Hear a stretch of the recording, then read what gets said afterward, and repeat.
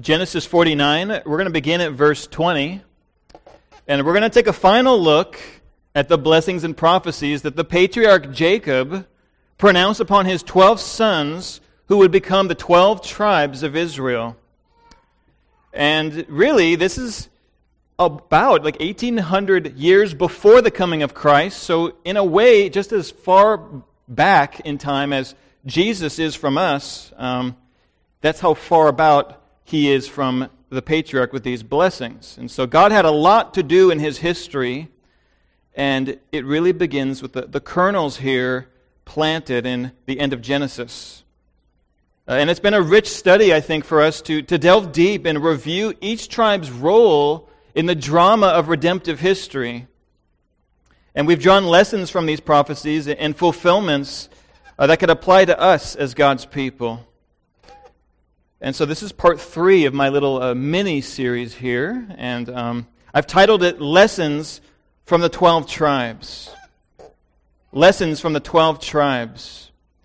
And today we will conclude and delve into the final 4 tribes in this sort of series we've been doing. We did 4 one week, we did 4 last week, and it sort of divides perfectly. We're going to do the final 4 tribes today, and there's a lot of valuable insights in these final 4. These final 4 tribes that we're going to review today each have an added bonus to them in that each one has some kind of special connection to a part of the New Testament. And so we'll see that today. With all that kept in mind, I just want to jump straight in with the ground to cover. Let's go straight to Genesis 49, and let's go expectantly and prayerfully that the Spirit would illumine our minds to see wondrous things in His Word. Genesis 49, we're going to start in verse 20. And having spoken to 8 of his sons around his deathbed, Jacob now turns to another son, and his name is Asher. He turns to Asher. Here's what he says. Asher's food shall be rich, and he shall yield royal delicacies. Interesting prophecy. It's one that you would probably you would keep reading in your Bible and go, okay. We've seen all kinds of prophecies so far in this chapter. Some are more elaborate than others. Some are words of rebuke, and some are great promises. And now Jacob turns to Asher and basically tells him in essence, Asher, your tribe's food is going to be the bomb. And then he just moves on to the next son. Like, what? Okay. So what we're really left to do here with pithier prophecies like this is go forward in our Bibles and see how Asher's subsequent history becomes fulfilled to see the bigger picture. And so the prophecy itself looks beyond merely just food, by the way, and it looks really to the abundance of wealth that would characterize this tribe. This is going to be a tribe that is abundant in produce, with a fertile soil and lots of rain. And from this food, they're going to be able to make gourmet meals and delicacies and morsels that are fit for kings. The word rich literally just means fat. It's rich in its olive oil and other things they would have that were commodities. And it speaks to their own wealthy status as a people. With fine eating. It possibly also has literal fulfillment that would take place later on in the court of Israel's kings. A lot of people don't know this, but during Solomon's time, it says in 1 Kings 4 that he had each tribe in Israel take a turn by the month to provide for the royal provisions. And I imagine the kings looked forward with great anticipation to when it was Asher's turn to provide the king's food. So there could be a literal royal fulfillment there. Now I'm going to get specific about some texts about Asher's role in Israel's history, but at the outset, sometimes a simple observation serves as a lesson.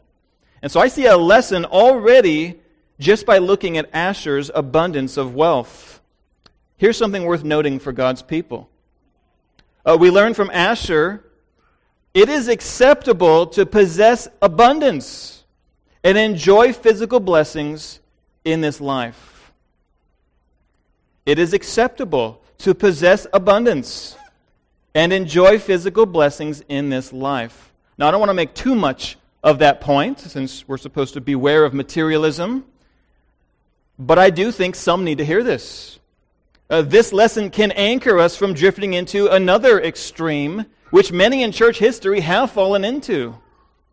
In the early centuries of the church, they would have done well to remember that creation is a gift of God. They were oftentimes influenced by Greek philosophy and had this mindset that all physical matter is evil and only what is spiritual and pertaining to the soul is good. And I think that's actually affected in some way many generations of the church. Many had ascetic tendencies, believing that there's virtue in being poor and living a meager life and abstaining from enjoyments.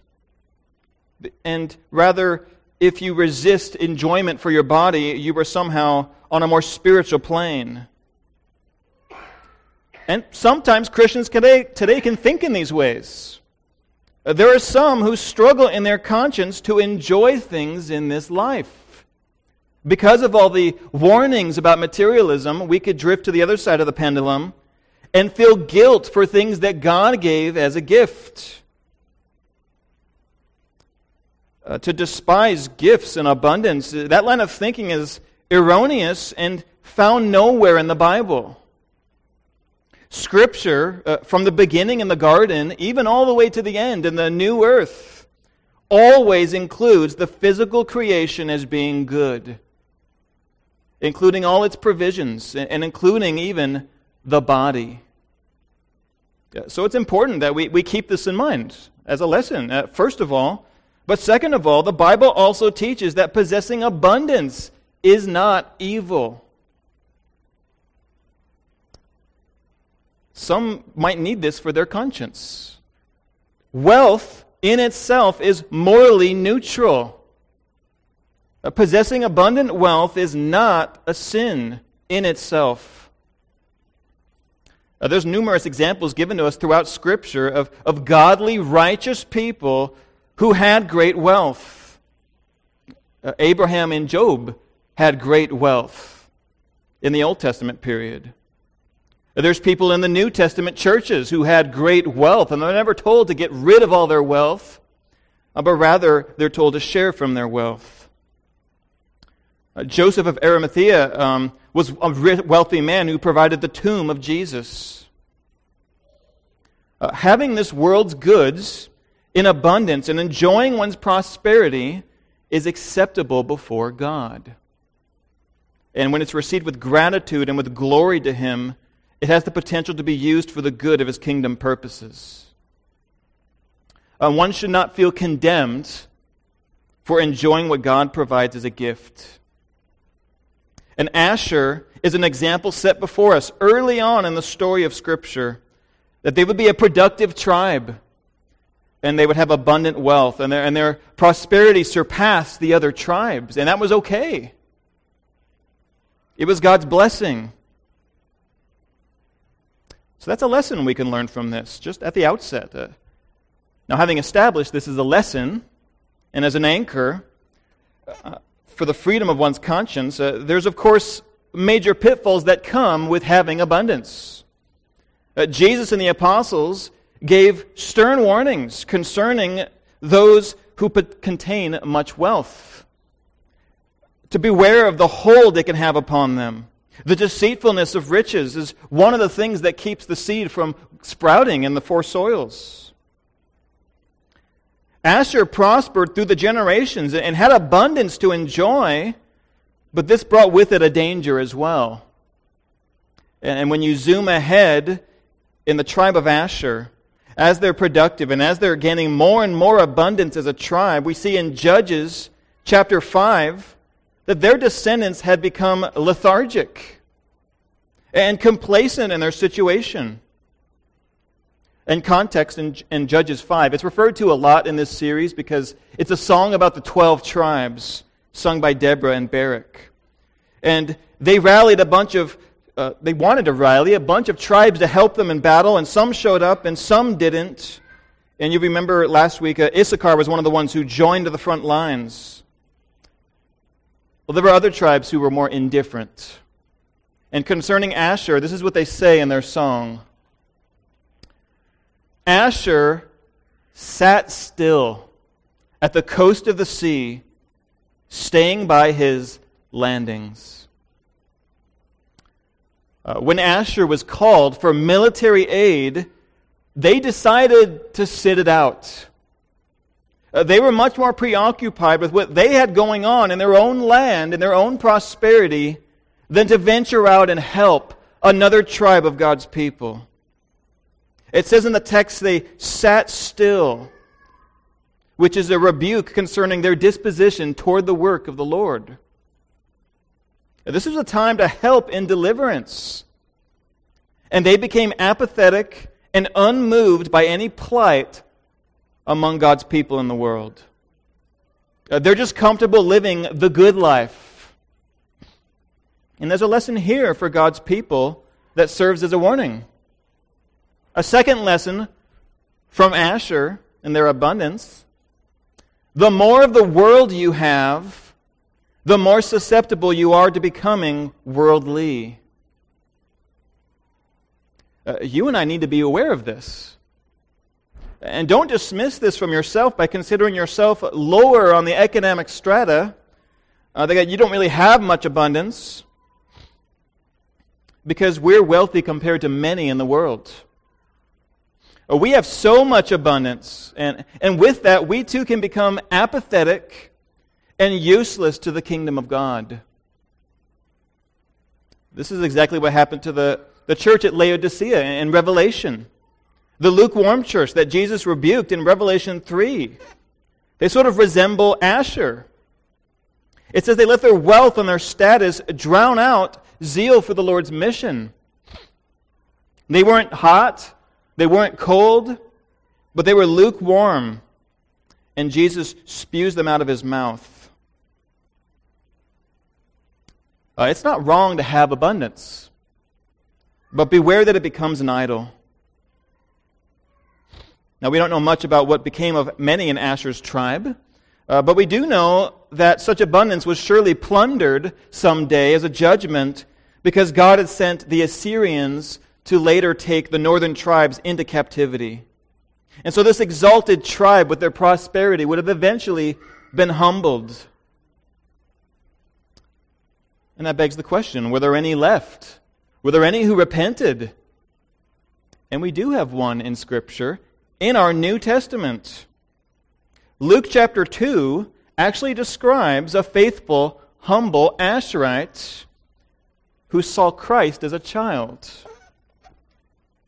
It says this in Luke 2. There was a prophetess, Anna, the daughter of Phanuel, of the tribe of Asher. And later on it says what characterized her in verse 37. She did not depart from the temple, worshiping, get this, with fasting and prayer night and day. And coming up at that very hour, she began to give thanks to God and to speak of Him to all who were waiting for the redemption of Jerusalem. Now, there's a lot that could be gleaned from that simple encounter, but there's a few things worth mentioning here. For one thing, we see that God had kept track of all the tribes of Israel.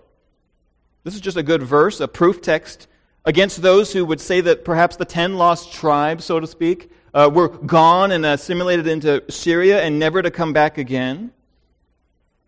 God was fully capable of keeping track of all the tribes, no matter where they had gone. And he kept a remnant for Himself, as we see here with Anna. Another thing that's worth noting is that this woman of God was faithful to the Lord and His work in the world. Totally different than what her tribe had become. She was looking for the Messiah. She was having her quarters within the temple of God. And note what an interesting contrast to the tribe who was overcome by their abundance of rich food. What characterizes her is that she is always fasting.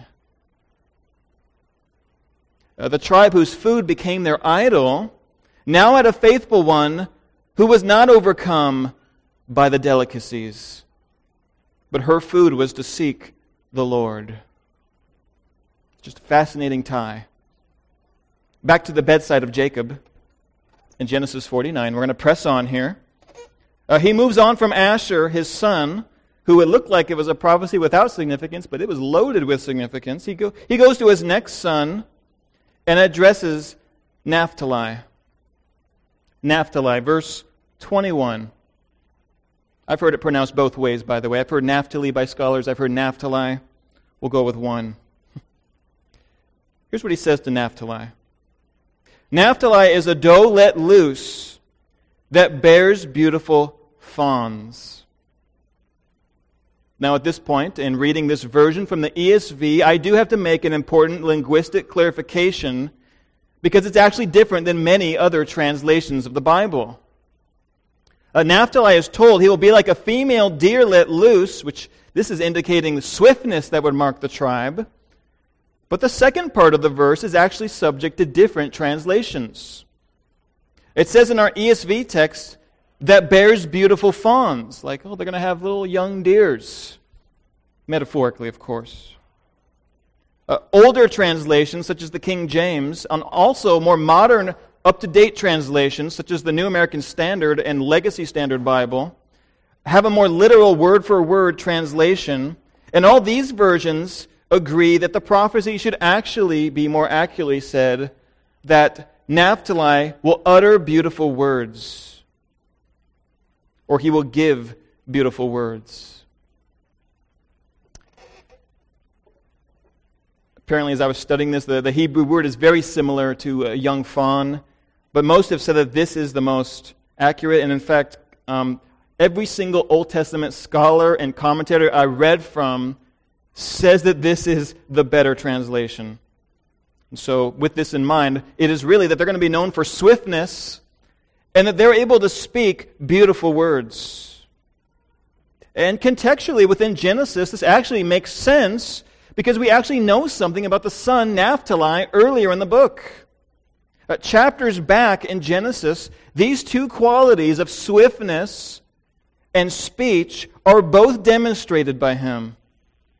When the sons had encountered Joseph in Egypt, whom Jacob thought was dead, it's recorded that Naphtali was the one appointed by the brothers to run all the way from Egypt back to his father, back where the promised land was, and to give his father the news. And so he must have run fast. He's running all the way from Jerusalem, from Egypt on a journey, goes back to Jacob, and gives him the wonderful news that Joseph is alive. And this, of course, would have been probably one of the most emotional moments in the patriarch's life. This son who he so loved, who he thought was dead, is now alive. And as Jacob's going around on his deathbed, and he sees Naphtali, I'm thinking he recalls this, and he looks into Naphtali's eyes, and he says, Naphtali is going to be a swift deliverer of beautiful words. And prophetically, this is saying something about his offspring that will characterize them. That they'll be swift as a doe let loose. Meaning that just as Naphtali as a son was quick in his mission, so the tribe will be known for their agility and their speed. And this was actually true if you look at Naphtali and their history. They're known for having quick military operations. They respond quickly to direction when going to battle. They're not a tribe who delayed. And the use of a deer is also fitting as a metaphor because they would dwell in the mountainous terrain around the Sea of Galilee, right next to Zebulun, which we saw last week.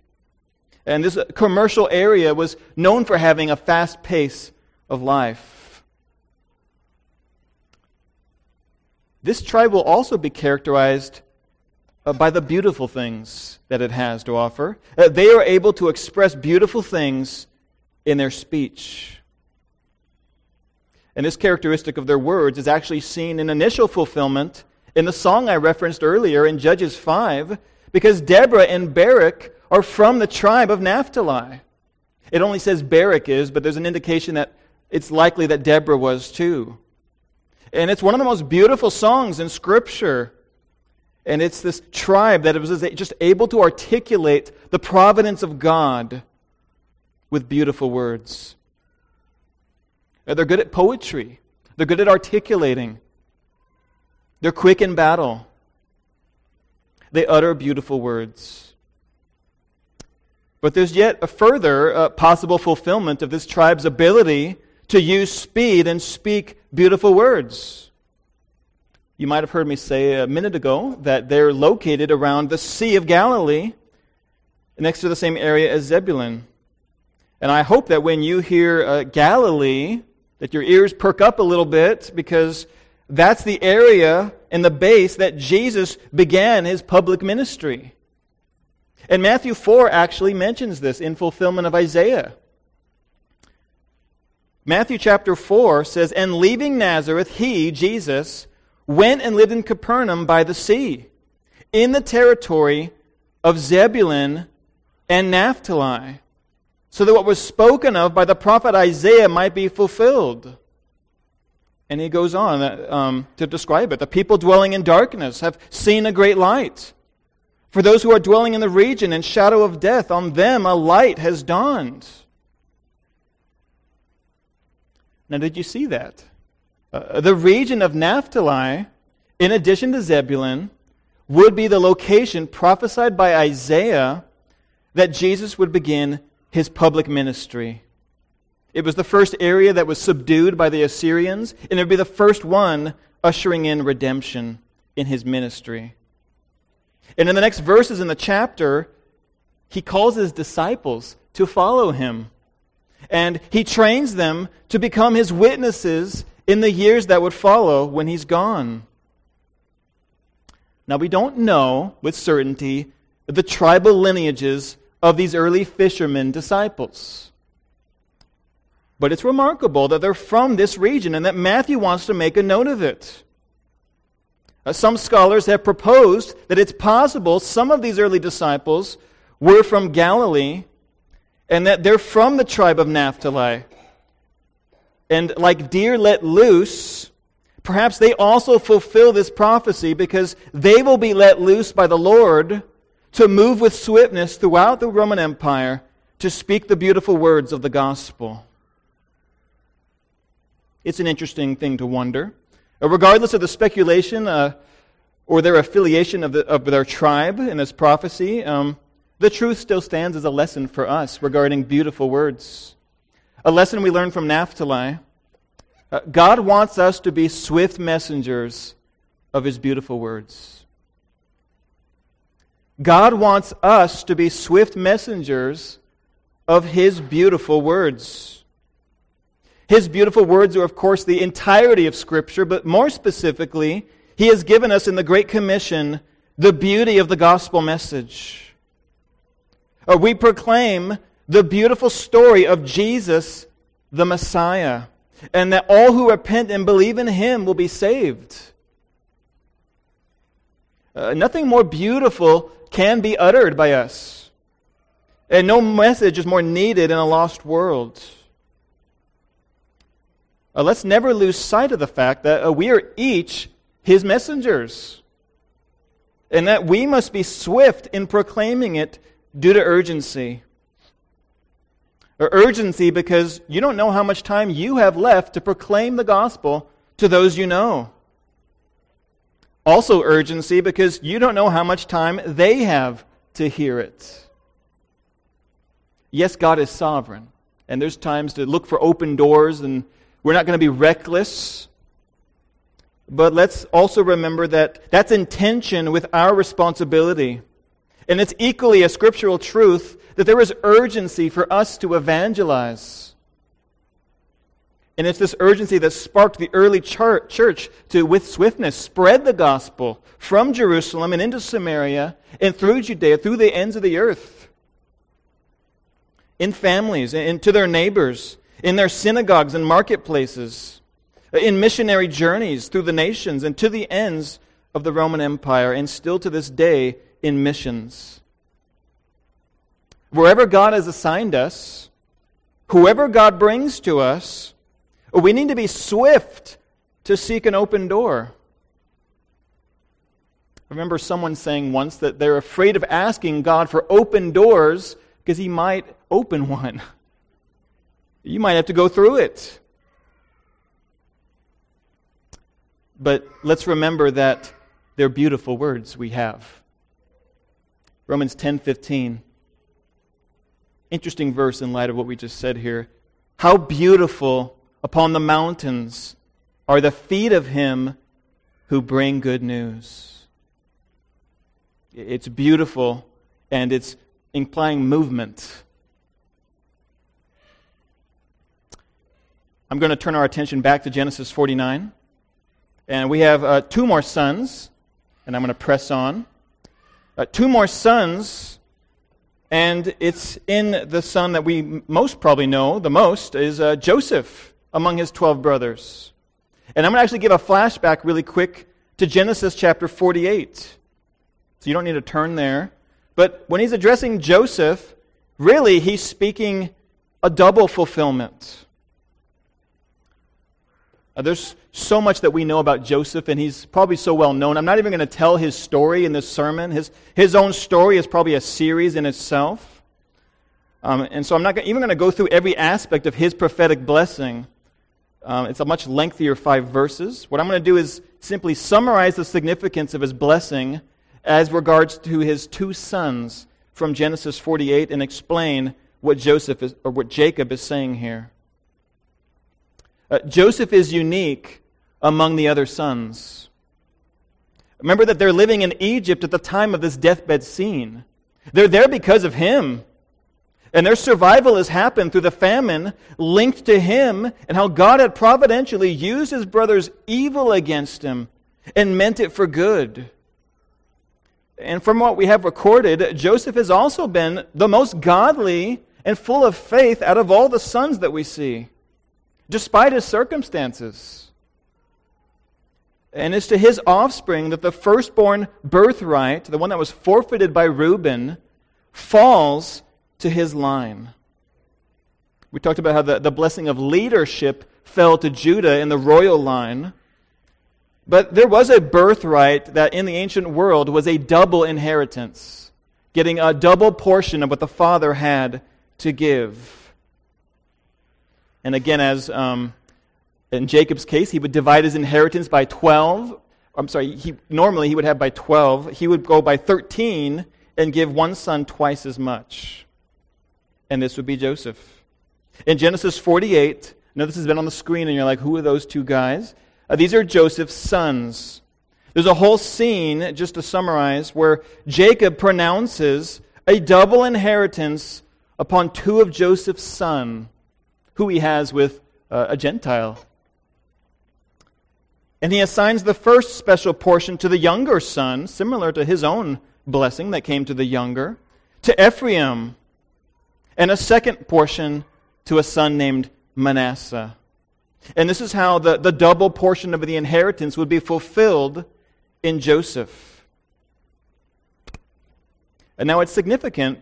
They were blessed because the double blessing bestowed by Jacob meant that instead of producing one tribe, Joseph would actually produce 2 tribes. Many of the lists of the tribes throughout Scripture, when you look at them, it's actually very rare that Joseph is mentioned as a tribe. It's like 4 times, I think, that he's mentioned. Usually, Scripture mentions Ephraim and Manasseh as their own tribes within the tribes of Israel. That's how expansive his blessing would be. And both would be incredibly fruitful in their populations, which is especially seen in the census calculations in the book of Numbers, before and after the wilderness wanderings. Ephraim and Manasseh combined had more than the largest individual tribe of Judah. Lots of people, big population. And just to give a little context for each one, Ephraim had prominence as the one who was blessed first, and is often later used as a synonym even for the whole northern kingdom when you look at the prophets. His tribe would also produce some important people in Israel's history. Joshua was from the tribe of Ephraim, as an example. Manasseh would be blessed as well. They would actually be very abundantly blessed because they would be a half-tribe in the east of the Jordan and also a half-tribe in the west, with the greatest land allotment of any of the tribes. So Joseph's line, splitting into these two streams, is a very fruitful tribe. And Joseph's oracle in verses 22 through 26 can be summarized as the overflow of fruitfulness that God would bring on all Joseph's offspring. The overflow of fruitfulness that God would bring upon all Joseph's offspring. Here's a quick summary. I'm just going to go through these verses, the Cliff Notes version here. And you can just look at these set of verses. I'll just have them up on the screen, and I'll summarize them. I'll read all of verse 22, though. It's not a long one. Verse 22, Joseph is a fruitful bough by a spring. His branches run over the wall. Verses 23 through 25 give a look back and a look ahead, speaking first of how Joseph had encountered many hardships from his enemies. That was Joseph's story, a lot of hardships, and he's likening them to archers who kept shooting at Joseph. And it says that he was helped by the mighty one of Jacob, the shepherd and the stone of Israel.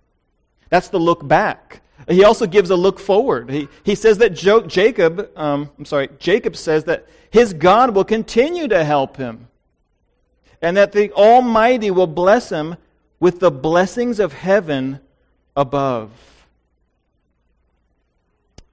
This is the most elaborate blessing of any of the sons.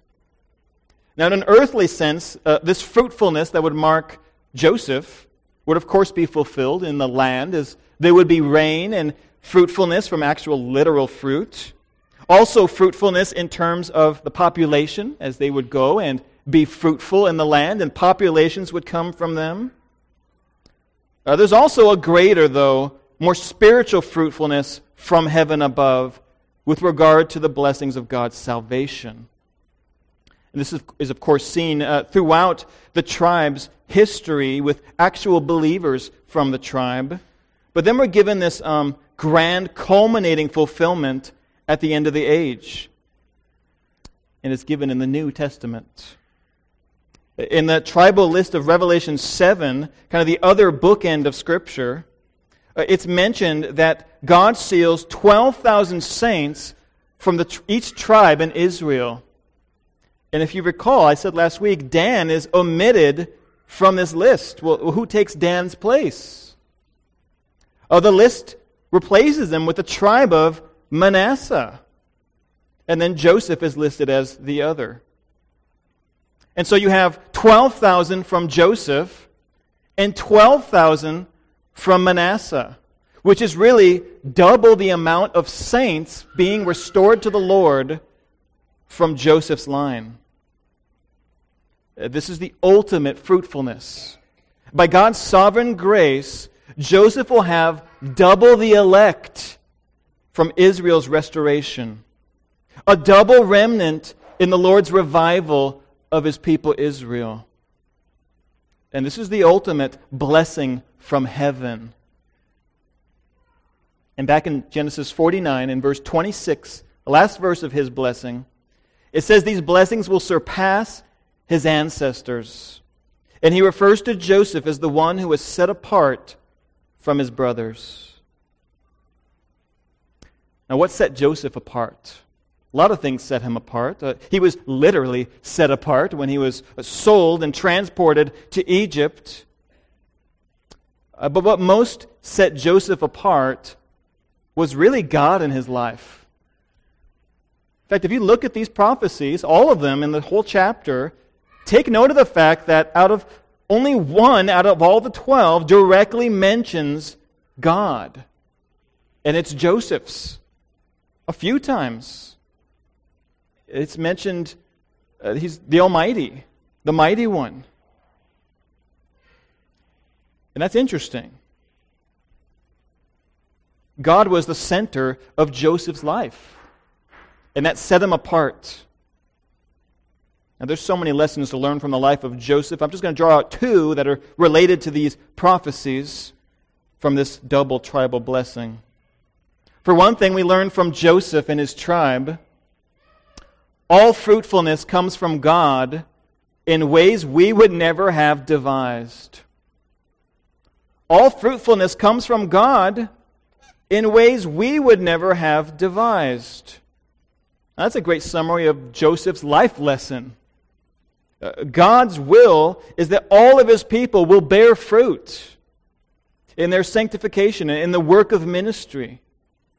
Jesus told us to abide in him as the vine, and that it is the Father's will that we bear much fruit. And in bringing forth this fruit, he prunes the branches. And it hurts.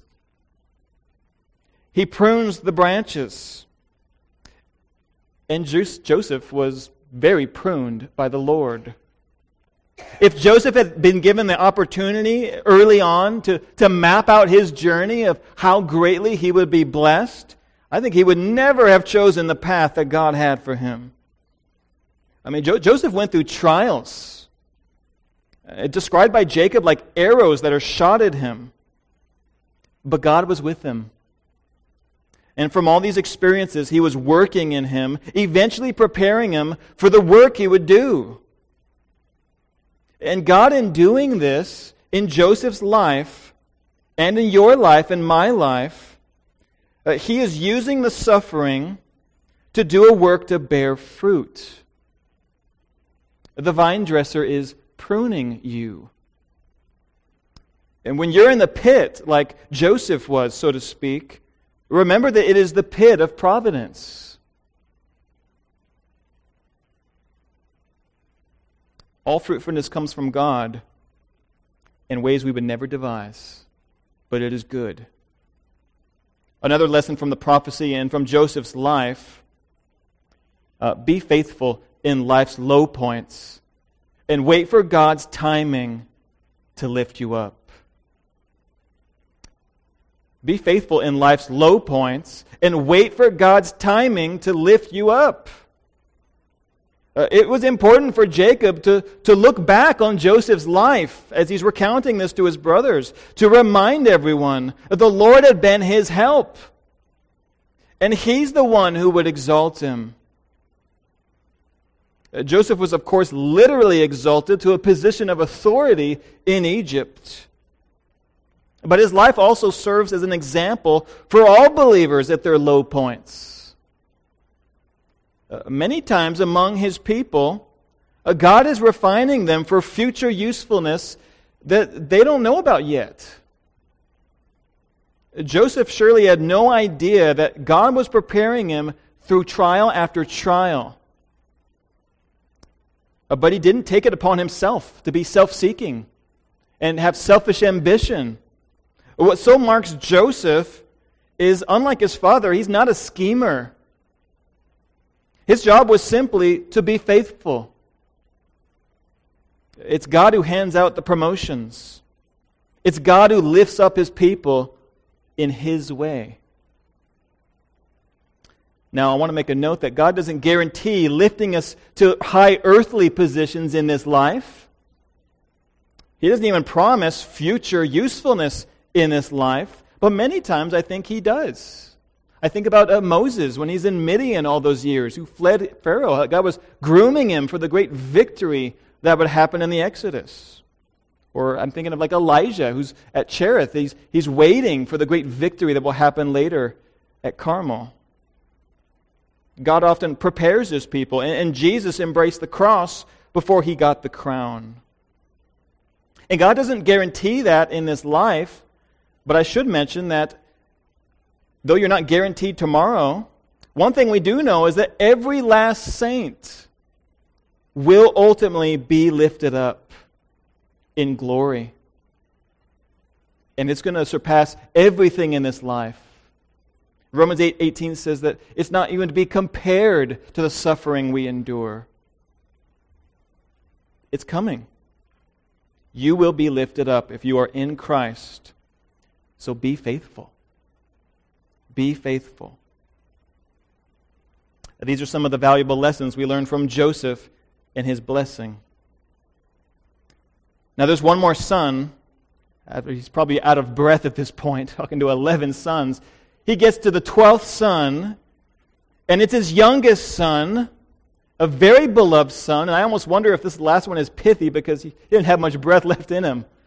He's just going to give one final blessing. And he looks at the baby of the family, who's not a baby at this point, but he's the youngest and the darling to his father.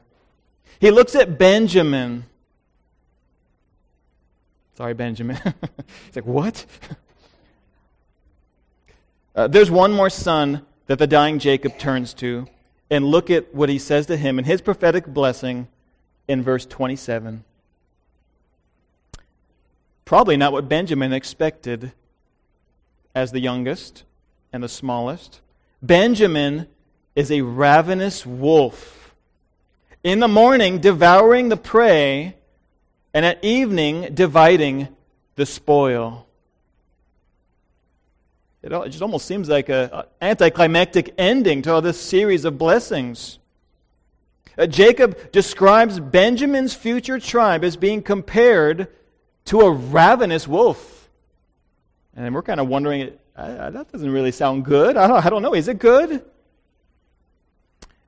Yes. It's both and, actually, if you look at Benjamin's history in Scripture.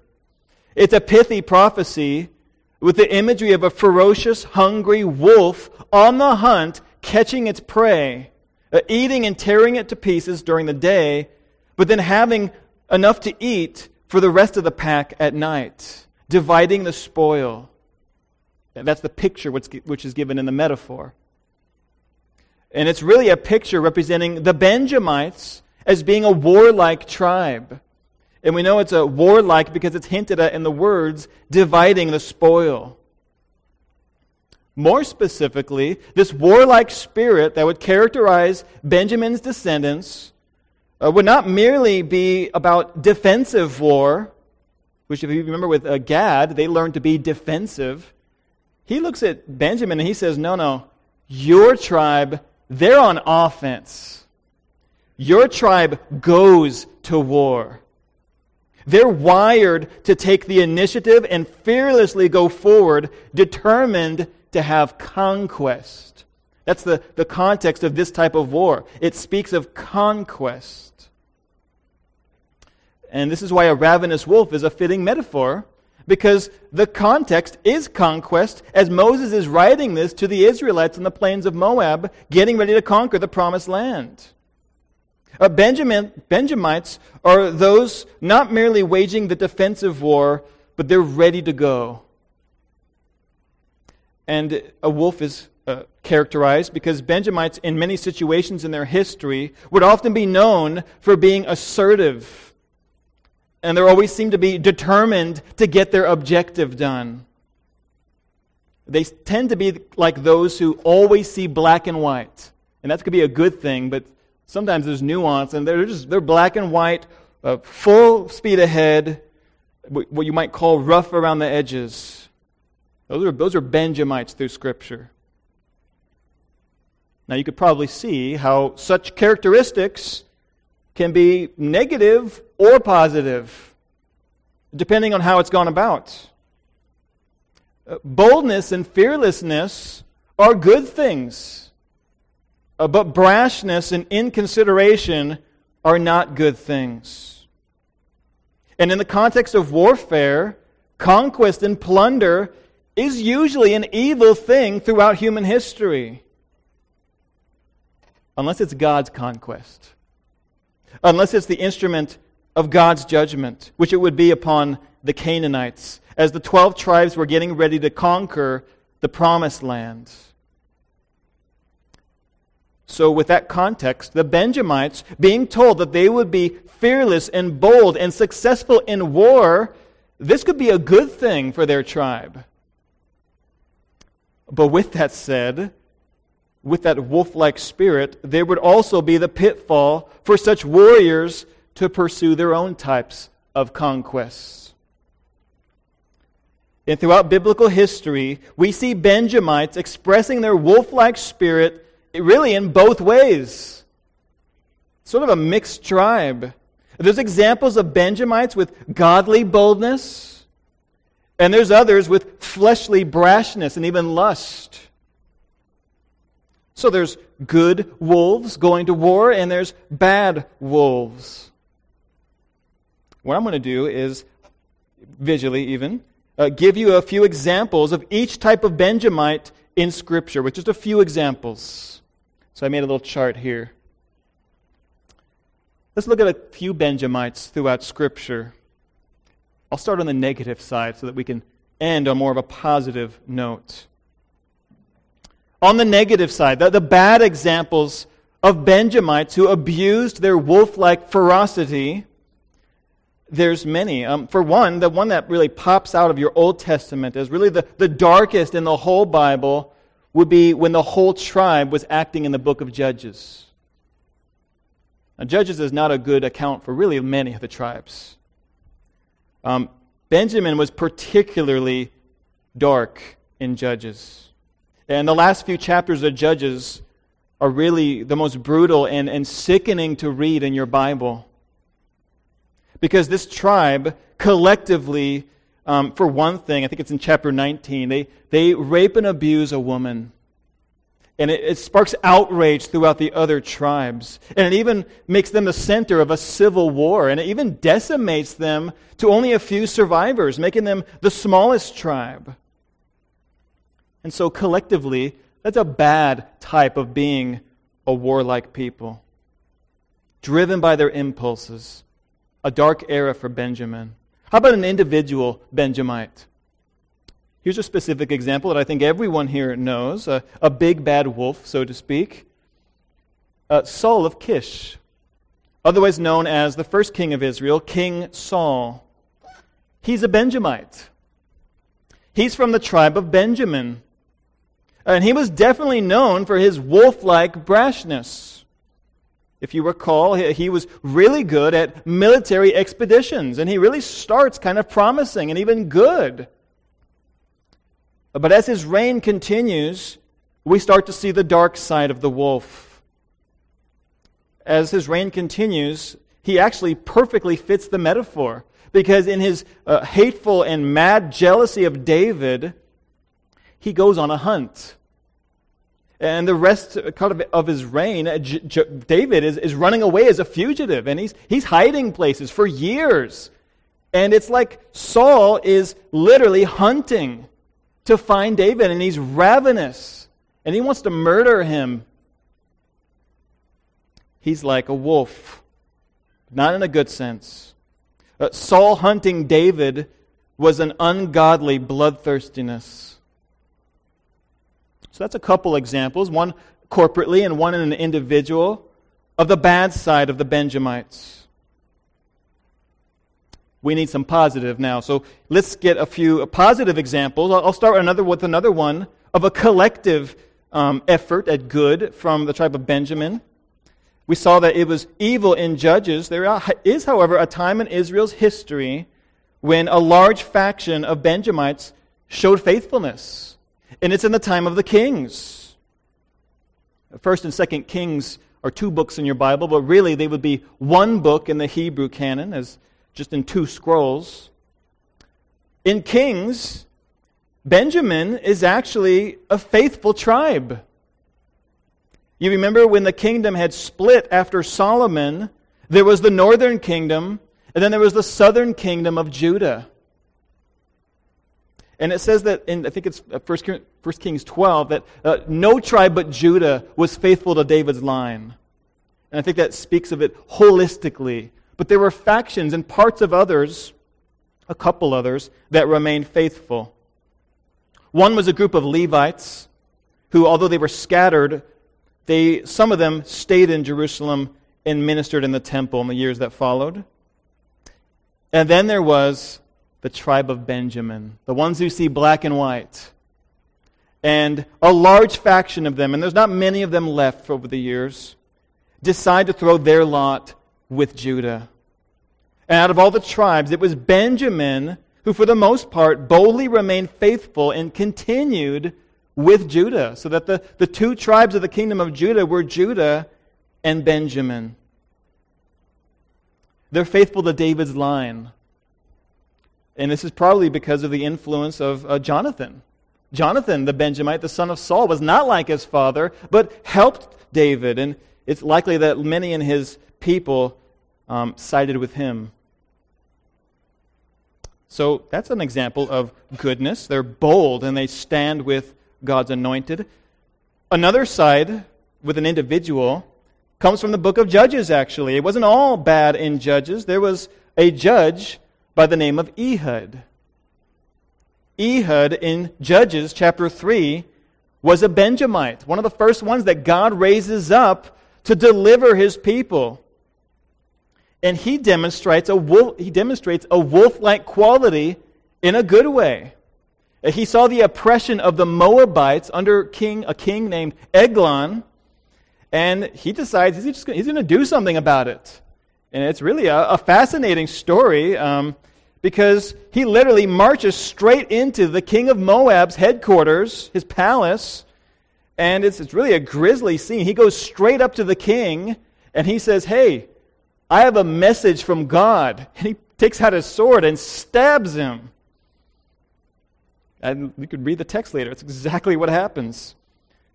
And it's a disgusting sort of scene, too, because it says that his hand gets stuck in there, and when he pulls it out, all the entrails of the king falls out.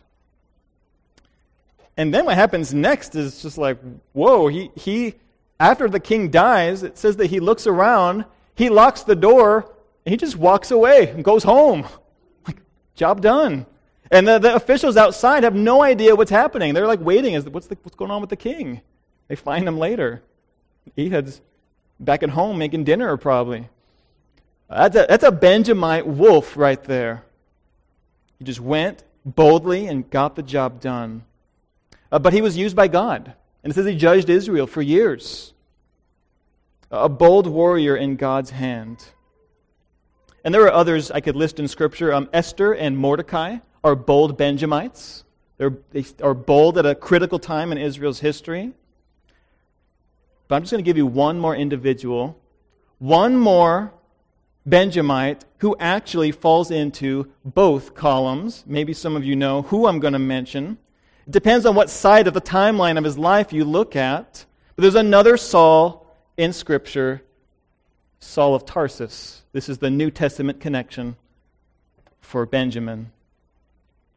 Centuries later, in the age of the church, Saul of Tarsus, who was a proud Benjamite, would demonstrate the evil side of being a Benjamite wolf. In that he, like the other Saul, was bold and on the hunt. And rather than hunting for one individual like David, Saul hunts for the Christians.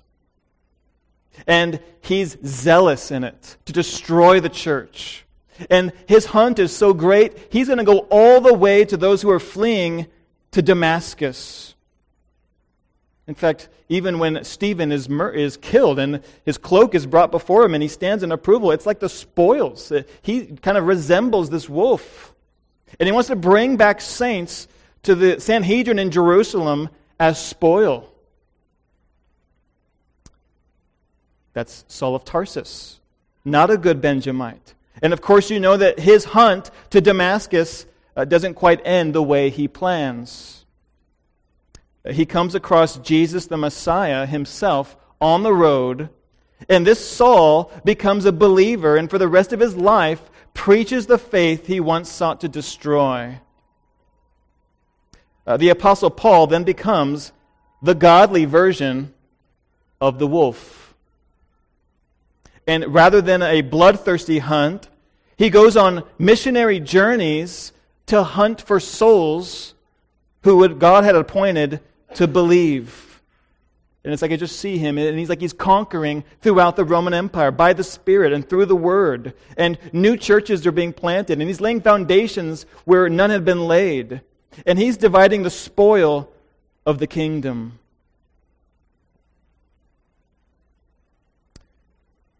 Fascinating. we learn from Benjamin an important lesson. This is a lesson, I think, for us. God's people are to be bold and advance forward for Christ's kingdom.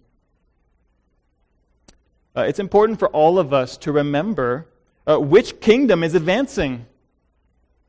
Christ said that He will build His church, and the gates of Hades will not prevail against it. Gates are defensive. Satan's kingdom is on defense, meaning that no citadel of Satan or this world can prevent Christ from advancing forward. His is the victory. And in light of this, His people ought to be bold and run to the battle for forward movement.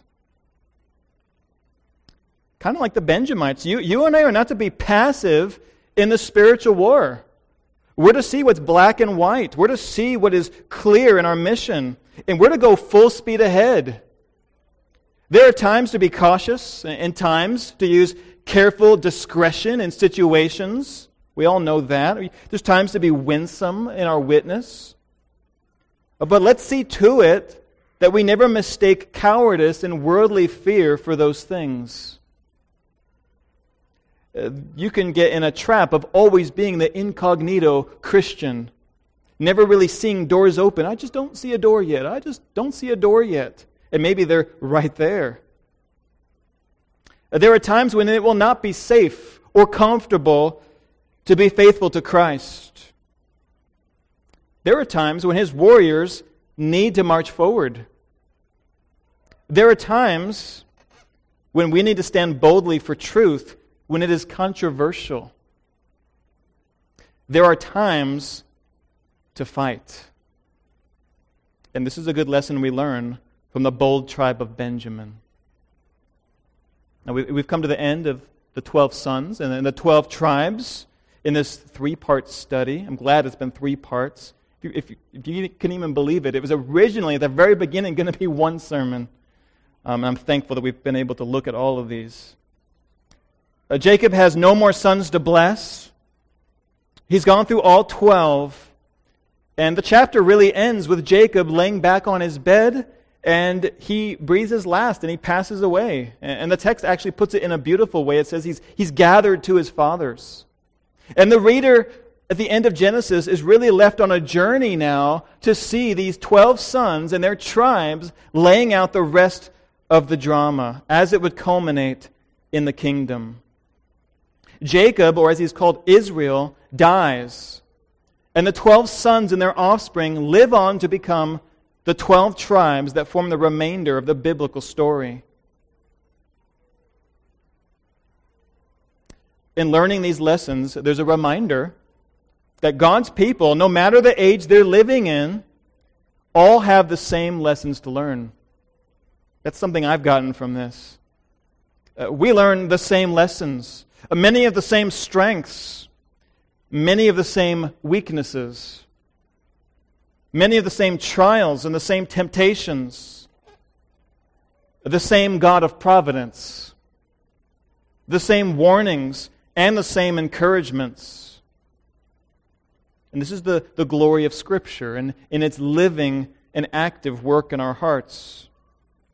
And above all, we're all prophetically blessed as we have been saved by the same Messiah, the same Savior, the Lord Jesus Christ, as we wait for the same blessed hope. What prophetically began in Genesis finds its ultimate bookend of fulfillment in the consummation of Revelation. And so I'll close with this last little bit at the end of Revelation 21. I'm not going to read that whole chunk there, but the eternal state is being ushered in, and heaven is being descended down to earth, and it's beautifully adorned. And in this adornment, it says there will be 12 gates, and on these gates are written the names of the 12 tribes of the children of Israel. And this is balanced by the 12 foundations, which bear the names of the 12 apostles. Old Testament saints represented by the 12 tribes and New Testament saints represented by the 12 apostles will all dwell together to enjoy the glory of God and the Lamb, our common Messiah. Let's pray. Father, your word it's breathtaking. It's amazing that so much of your history could be contained in one chapter and unfold. Just shows the veracity of your word. It shows the trustworthiness of your word. It shows that, Lord, you're not yet done. We also, as the sons, must have seen only in part and had no idea what would unfold. We too are still in that story. And Lord, we want to learn from their lessons. We want to apply it. I pray that the lessons we've learned would go from the mind to the heart and to the feet as we go and apply what you've taught us. Would you bless the rest of our time, and that we would use our spiritual gifts to grow in likeness to Christ, our Messiah. We pray this in Jesus' name. Amen.